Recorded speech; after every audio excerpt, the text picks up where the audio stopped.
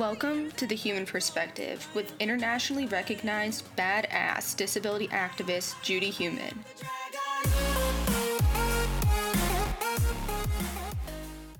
Today, Judy is in conversation with Shane and Hannah Burcaw, also known as Squirmy and Grubs on their popular YouTube channel. They're an absolutely fabulous and hilarious couple who share their lives and their relationship, as Shane is disabled and Hannah is non-disabled.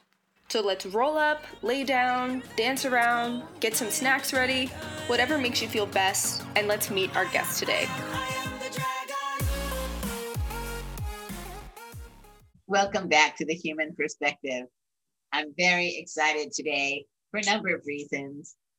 Interviewing Shane and Hannah Burcaw is really a privilege. And I say it's a privilege for me because the two people that I work with, Becca and Stevie, both of them have known of your work, Becca for many years and Stevie for the last 6 or 7 months. And, you know, I have to say, as an older person who is still learning about social media, playing a role in social media, I've only started to get to know both of you over the last 4 or 5 months. But then as we've been getting closer to doing the interview today, I've been focusing more on who you are and aspects of both of you. And what I want to do today is really have a discussion amongst the three of us that will be really far-reaching. And for those of you who know me, and if you've seen my work over the years, you know that I can be an emotional person.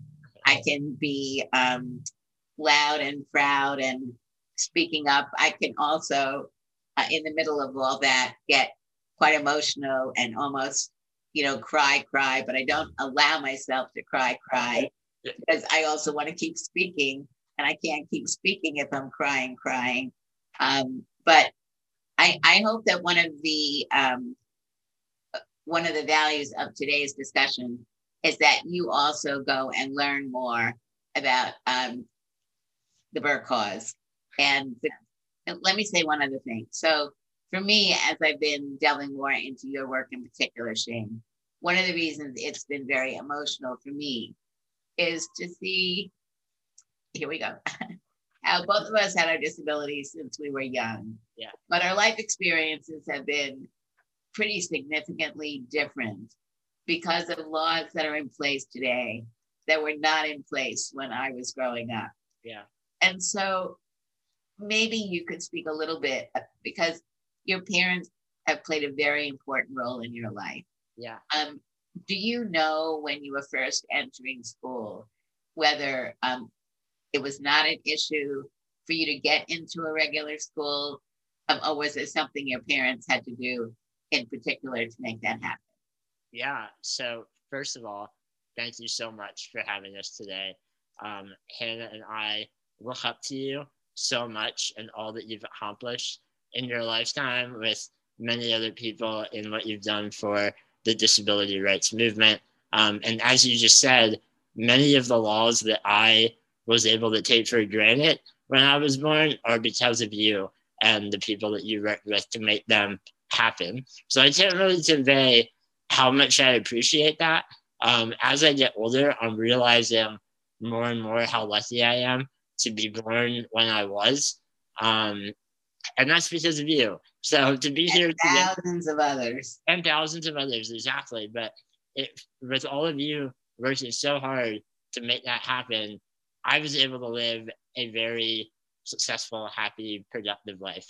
To answer your question, I remember that when I was getting ready for kindergarten, the school district where I lived in Pennsylvania kind of took it as an obvious fact that I would be in special education in different classrooms than the non-special education students. And my parents were like, why? He needs help like lifting a book, but he can be with other students. Like they can help him get his books out. There was some argument, some fight to get me integrated into regular ed classrooms. I was so young, I don't remember it that well. But I can tell you that my parents were successful in their fight, and I began kindergarten in regular ed. I had an IEP, and I had some assistance built into my day, but otherwise I was in a regular school, in regular classrooms, and I always took that for granted. So when Hannah and I watched your documentary and read your memoir, it really put things into perspective that, the things that I took for granted were not always the case. So again, thank you for all that you've done to make that happen. I think, thank you very much. I think, what's also important about your work, both of your work, the blogging and other work that you're doing, it is something that people see around the world. And when we think about, the film Crip Camp, my book, and so many other books now that are being written by disabled individuals, one thing I think about when talking about education is the role of parents. And in many countries today, disabled children are still not in any school. Yeah. And when they are in school, they're in segregated schools, or segregated classes. And so I think our discussions on the role of parents, and in many ways, I'm sure your parents, like my parents, really, they weren't born advocates. Yeah. It's something that they had to learn how to do. And so I think we haven't done enough work with getting the voices of parents really out there to tell their stories so that other parents can hear their stories. So maybe that's another project we can be involved with in the future. Yeah. But so when did you start writing? Oh boy. I remember the first story I ever wrote that I can remember was in 5th grade, and I wrote and illustrated a story about an elf who went on this big adventure, and I just wrote it at home for myself on like loose leaf paper, and then stapled it together and gave it to my parents. And I don't know if they were humoring me or if it was actually like funny, but it made them crack up. And I remember them laughing hysterically at the dinner table, and just how good that felt to be able to write something that made people laugh. So that was in 5th grade. After that, I went through different phases where I wanted to be an architect, and then I realized I was terrible at math. I wanted to be a stand-up comedian, a film director, just kind of like, a young person going through all the different dreams that they have. In high school and college is more when I solidified my desire to be a writer. And I never expected to be an author of like real books. Like I had a job at a local newspaper writing a weekly column, and I was like, this is sweet. Like, I'm a writer. This is awesome. And then my blog, Laughing at My Nightmare, kind of took off in a way that I never expected it would. And that led to my first book deal, and everything kind of fell into place from there. So it was a combination of hard work, but also, I was very fortunate that things turned out the way they did. So with Laughing with My Nightmare, how did that name come about? Yeah, I get that question a lot. I can't actually remember the real reasons. I knew that when I was writing my blog, I was going to be writing about difficult situations, but in a funny way. And I needed a title that conveyed that. And it was sort of a tongue-in-cheek title because people, as you're well aware, often assume that my life is a tragedy or a nightmare. They think that I'm sad because of my disability. So I think the word nightmare was kind of poking fun at that. Because if you read any of my work, you very quickly realize my life is not a nightmare in any way. And so, yeah, I think that's sort of where that came from. Hannah, I want to include you in this discussion. Tell us a little bit about your background before you met Shane. Start from birth. To what? From birth? Yeah, Start from birth, yeah. I'll go year by year.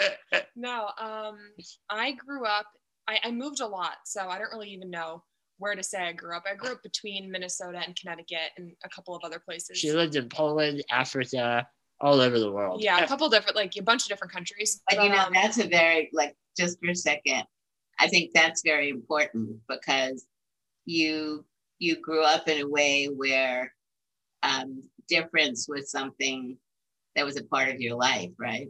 Yeah, definitely. And a lot of those moves happened when I was really young. So I eventually landed in Connecticut, and I grew up there until I was 19, and then I went to college. I took a gap year before college, so I started college when I was 19, and I traveled during that gap year, and then I met Shane. Where did you travel? Where? Yeah. So my mom's family is all from Poland. She was born there. So my mom and I went to Poland to visit her family. And then from there, we took some side trips. We took a bus trip through Croatia. That was fun. We drove through Italy. We just did some road trips from. So tell me what you feel you have learned by those experiences, comparing yourself to other people your age. I think the biggest thing I learned, I took my first like overseas trip when I was 15. And obviously I traveled a lot before that, but I was, in school and stuff when I was younger, and I hadn't really traveled a lot in the past year. So I'd kind of like forgotten all of my overseas living and, traveling back and forth to visit my family in Poland because it had been a couple of years. So it felt like my first big trip where I was like, an adult, like I remembered what was going on and stuff.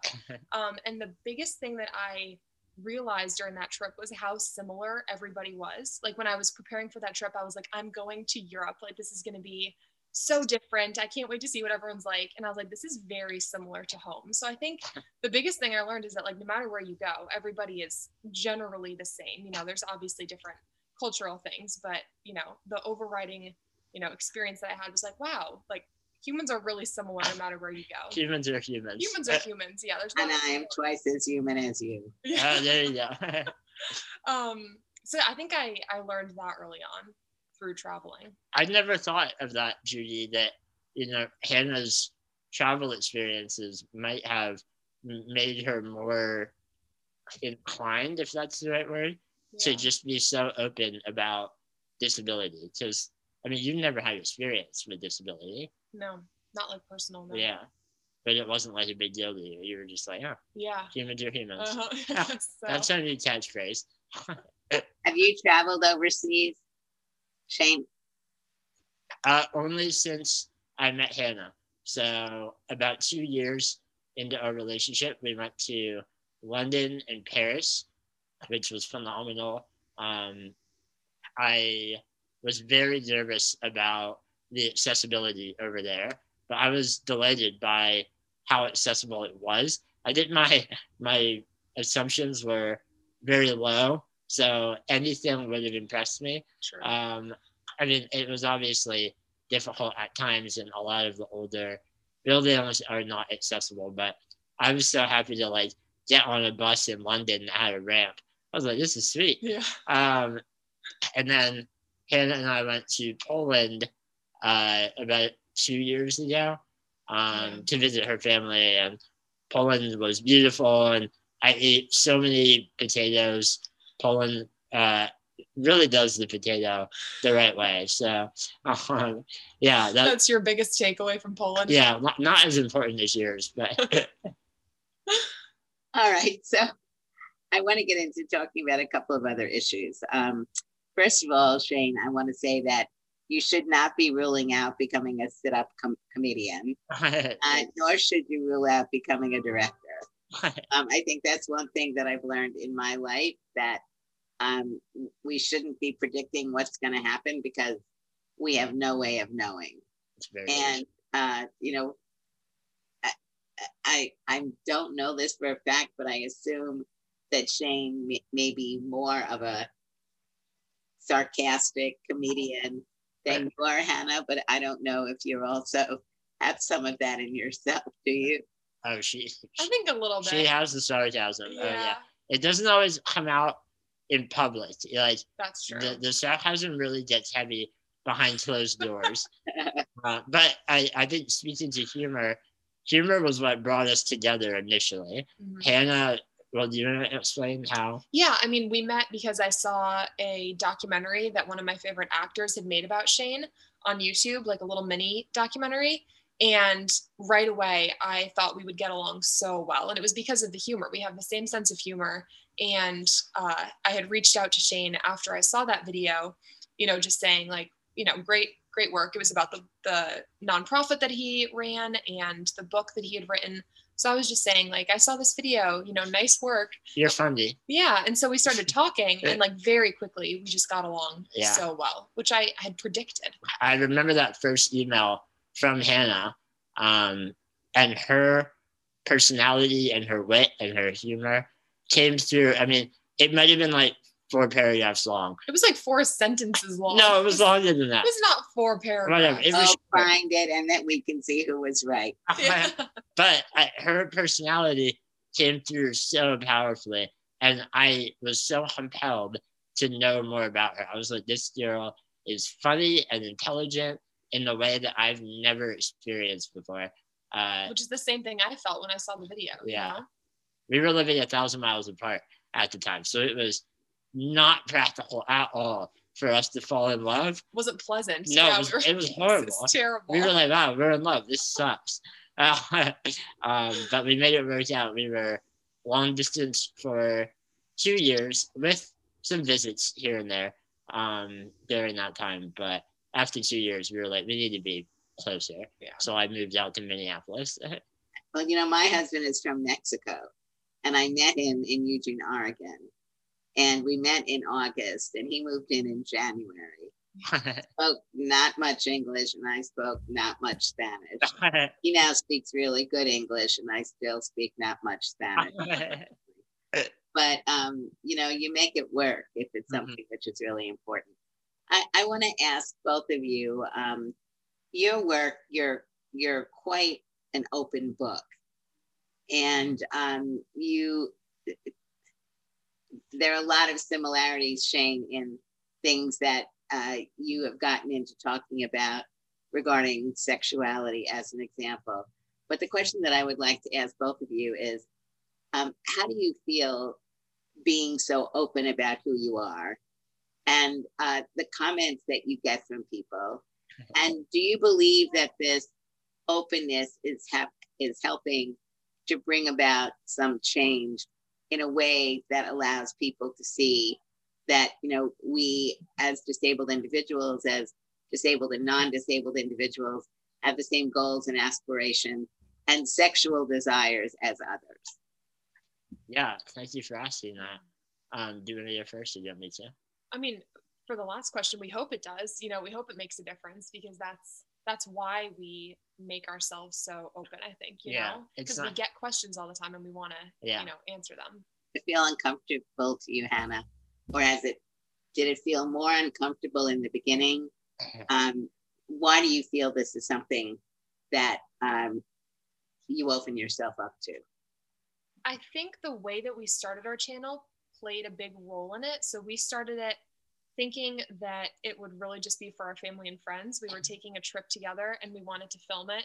We had done that the year before. We had made a video of a road trip we took and sent it to our parents. And we were like, this is what we did. It was super dorky of us. Very dorky, but we were going to do it again. And we were like, let's just make a YouTube channel so we can put it on there and send them the link. It'll be easier. So that was really how we started it. And for the first 6 months, we didn't have a lot of people watching. I think after 6 months, we had like 4,000 subscribers, which we thought was, a bunch of people, but it still felt very intimate. Like it was just our family and friends and like some other people that had found it who were really nice.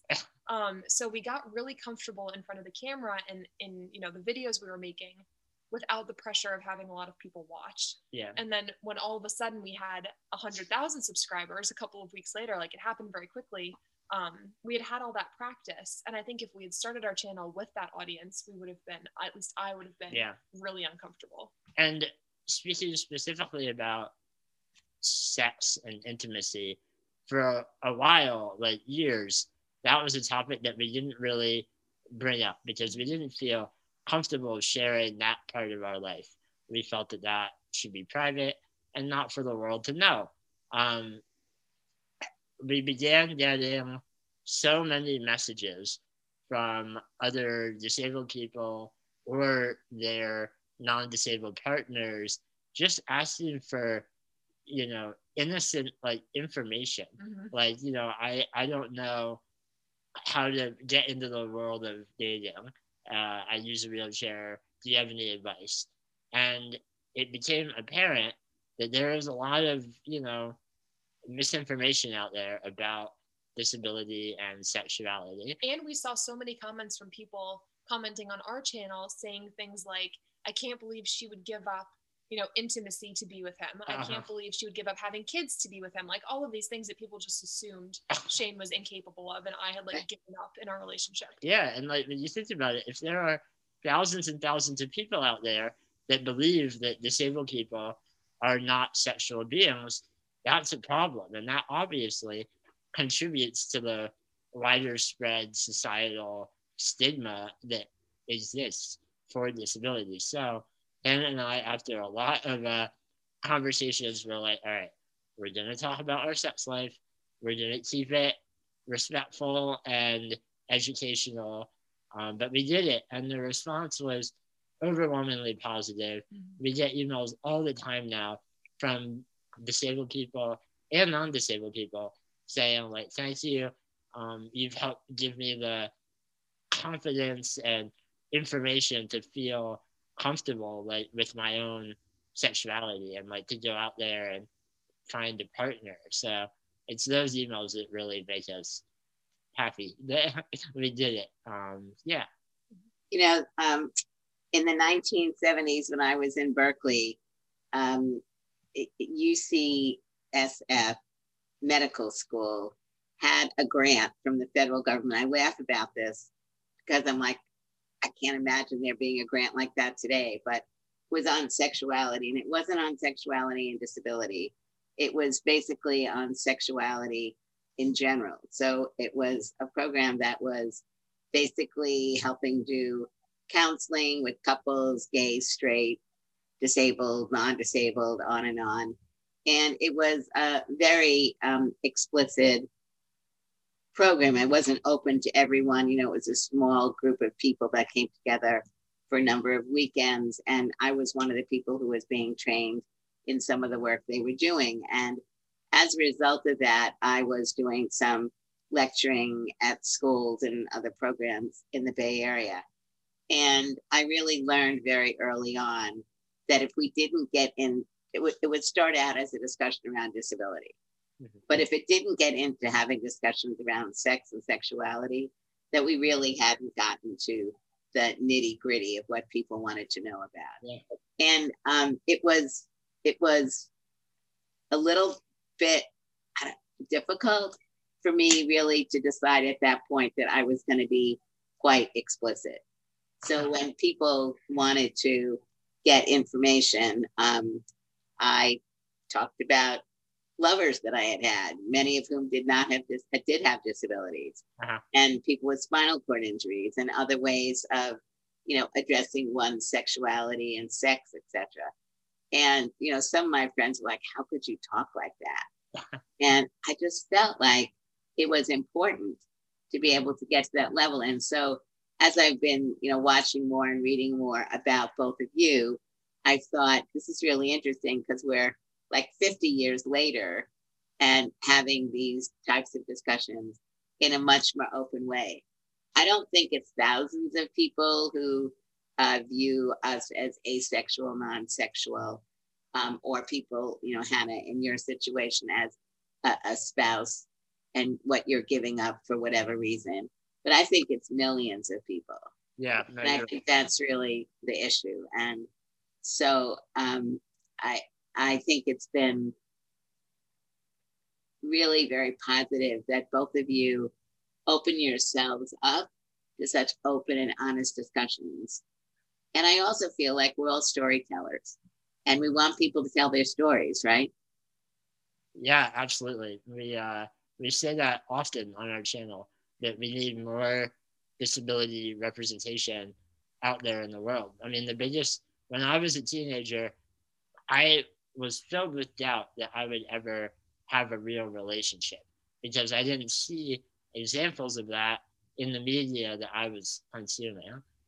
So yeah, I think that, whenever a disabled person has the opportunity to share their story, if that's something that they're comfortable with, it's so needed in our world right now. So we are 1 year into COVID. And you were just telling us that you just recently got your COVID shots. Pull up my sleeve. Ready? I'm gonna show you. There it is. I had my second shot a couple of weeks ago, and my husband, who's a spinal cord injured guy, had his 2 weeks ago. So congratulations. Sorry you had to go to another state. But I want to move a little bit forward, Ray, COVID. And that is, you speak a lot about travel. And I also have traveled a lot internationally for decades. Mm-hmm. And I laughed and cried with the story that you have in your book about your first trip to Florida and how your wheelchair was broken. And just to tell you that I always take any movable part off my wheelchair onto the plane. I never do anything else. But as we're moving out of COVID and we can start thinking about life as it will be, do you see travel by airline something that you're still interested in doing? Absolutely. But I know it's going to be difficult.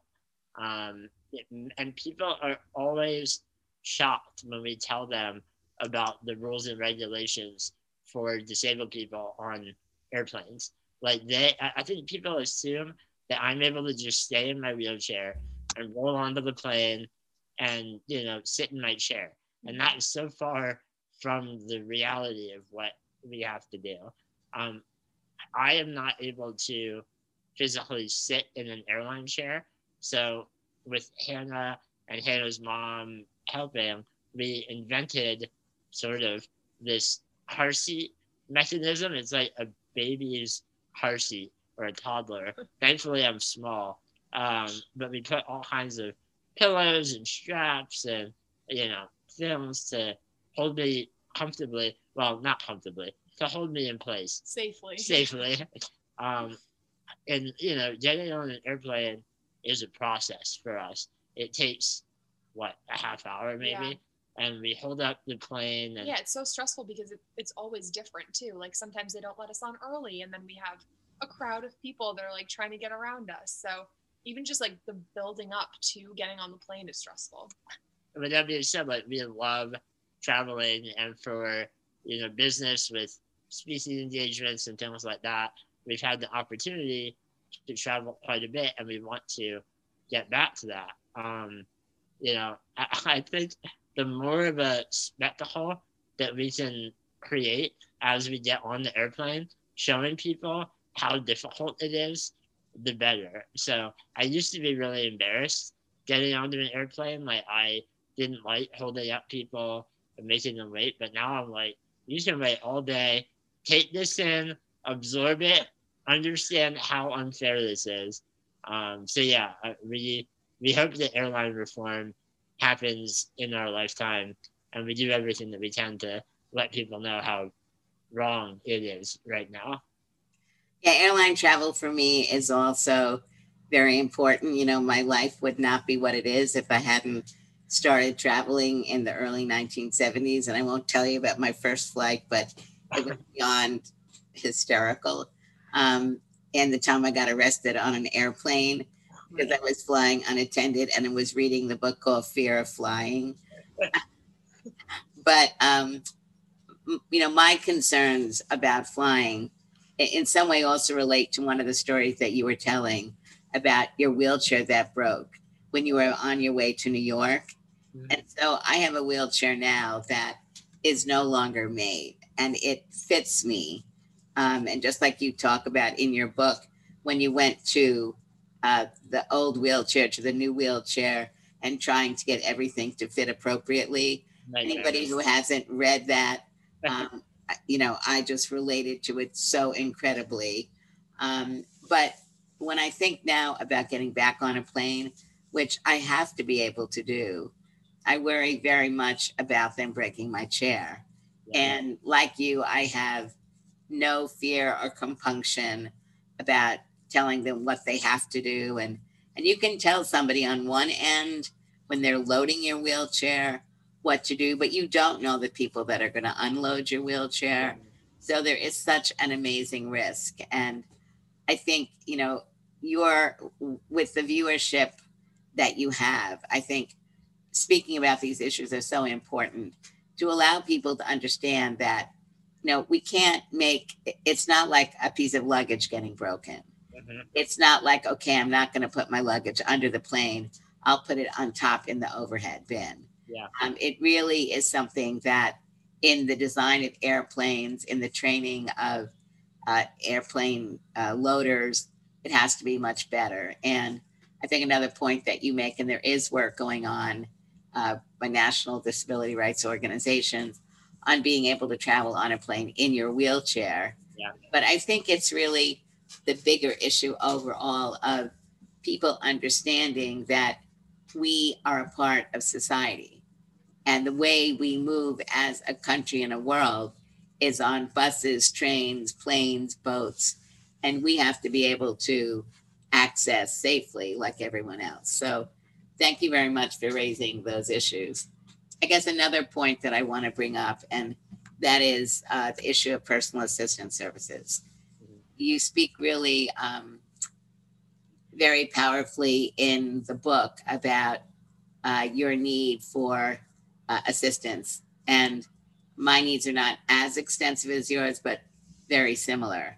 And I think this issue of the average person not understanding the amount of money that we have to spend on personal assistance if we choose to work. Yep. Do you speak with other disabled individuals a lot about the issue of the importance of personal assistance and how it's helped change your life? Yeah. Give me the thoughts. I mean, people ask you a lot, like what they should do, basically. Yeah. Shane gets a lot of emails from disabled people asking, like, How do I you move have, out? Yeah. how do I move out into my own place? Like, how did you have a job and afford it? Like, there's just a lot of, it's a really difficult situation, and Yeah. people ask a lot about it. And the fact is, like, I don't receive any sort of government support because of my income and assets. And that's another area that people are often shocked when they learn that you're not allowed to have more than $2,000 in your bank account. And it varies, here and there, but it's a it's something that has really factored into our life as we've begun thinking about having children. Because if Hannah is pregnant, it's going to be difficult for her to take care of me. She's my primary caregiver right now, and so we ran the numbers on hiring caregivers without any government support, and it's just not in our budget. It's impossible, and we have good careers. Um, so yeah, it's frustrating, and we hear it all the time from other disabled people who cannot get the support that they need. I mean, I pay for everything myself also Yeah, and spend more than $50,000 a year yeah, on personal assistance. And, I believe that I speak about this now with COVID and how, people are talking about 40% of people in nursing homes dying and other restricted living arrangements.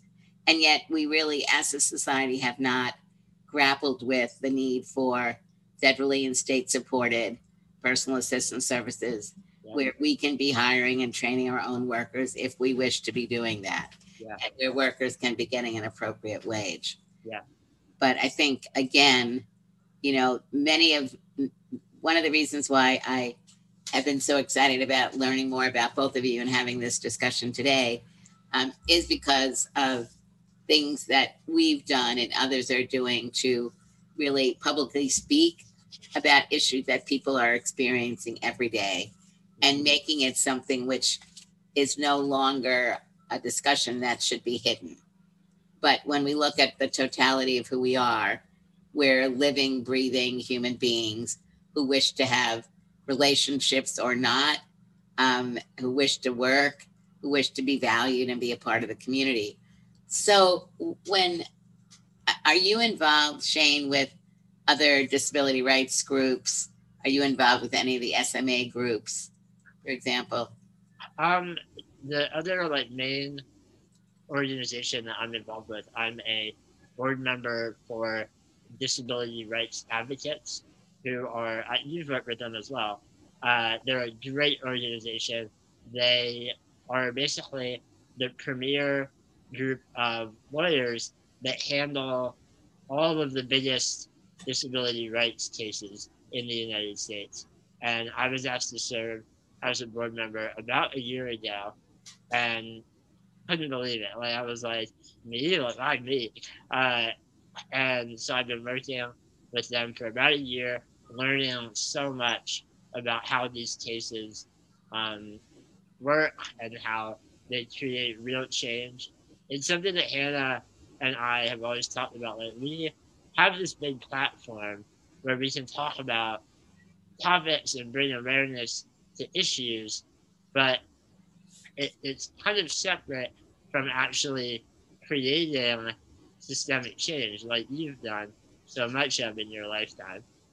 So it feels like the first step maybe in transitioning or adding more systemic uh, change into the work that we do. Hannah, what do you want to say to your peers of non-disabled individuals as far as a world that you entered into that you never thought you would enter into?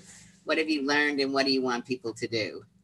I think the biggest thing I've learned, when I met Shane, I had pretty much zero disability experience. I didn't know anybody that had a physical disability or used a wheelchair. And I was under the assumption that accessibility was just like how it was. I was just like, everything is accessible. It's totally fine. That's all finished. I just never thought about it. I really never thought about it. And so when I met Shane, and even on our first date, someone came up to us and began praying over Shane. Or we would go walk in his hometown and half of the stores had steps and we just couldn't go on them. I very quickly realized, that inaccessibility was a huge problem and that there were all these bizarre social stigmas, like people coming up to pray over him.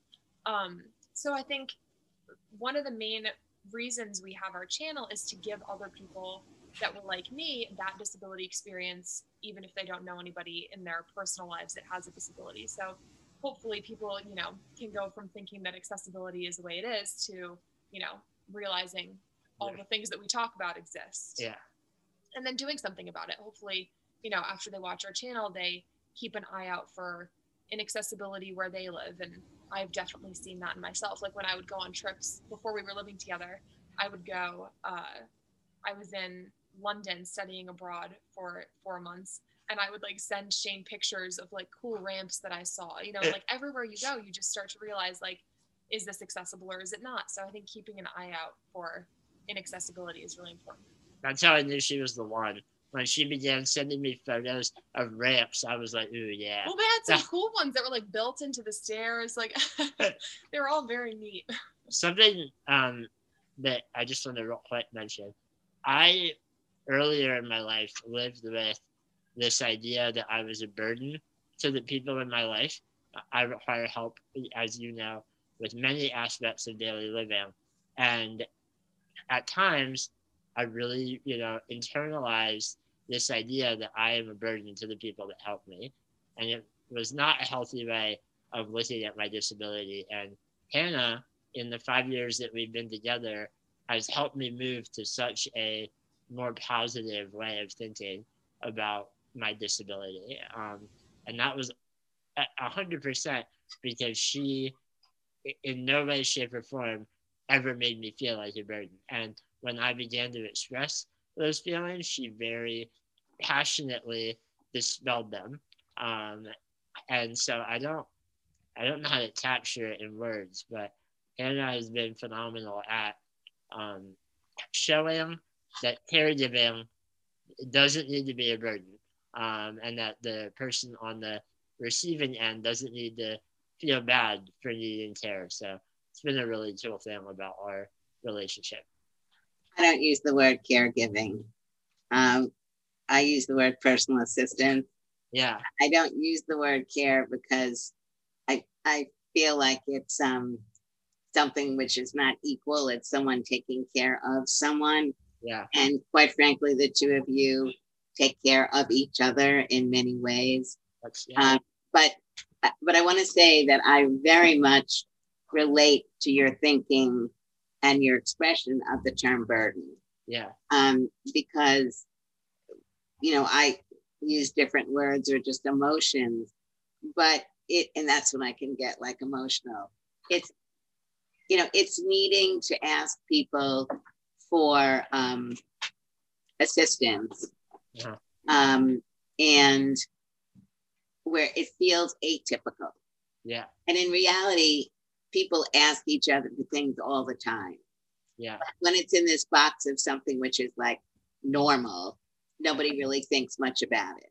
Sure. But when it's like, give me the urinal, in your case, help get your penis into the urinal. In my case, it's help move my butt over the toilet and pull my pants down. Yeah. And, if I pee on the seat by mistake, please wipe it up. It's all these things that really go outside of what people normally think of. So I'm really glad that you raised that, because for me and others, it's not a new issue. Yeah. But it really does enable a broader discussion.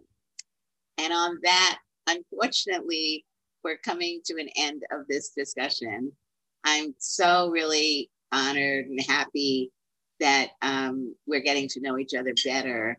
And I'm very excited about being able to put this out as one of our first podcasts. And I will continue to learn from you. And I look forward to helping you any way I can. Thank you so much. This has meant a lot to us, and we'll continue to follow you as well. As I said, we are so inspired by the work that you've accomplished. And I don't use the word inspired in the terrible way. I mean that you've accomplished so much, and we can, hope that we are able to do that in our lifetime as well. So you already have. You already are. And I guess, now that I'm 73, one of the other issues that I think is really important is the intergenerational issue of disability.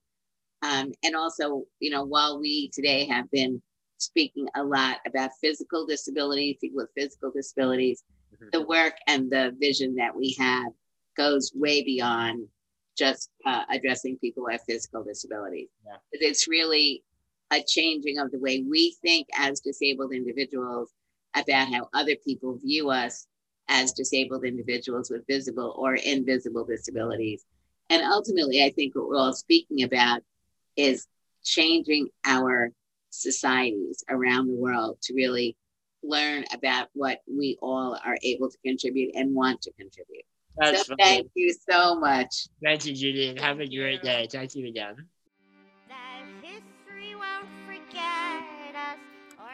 Thanks so much for tuning in to The Human Perspective with Judy Human. This week, our guests were Shane and Hannah Burcaw. You can find links to everything Squirmy and Grubs related on our website and in the episode description. The intro music for The Human Perspective is written and produced by Lachi, and the outro music is by Galen Lee. Please be sure to rate, review, and subscribe to The Human Perspective, and follow Judy on Twitter at JudithHuman and on Instagram at The Human Perspective.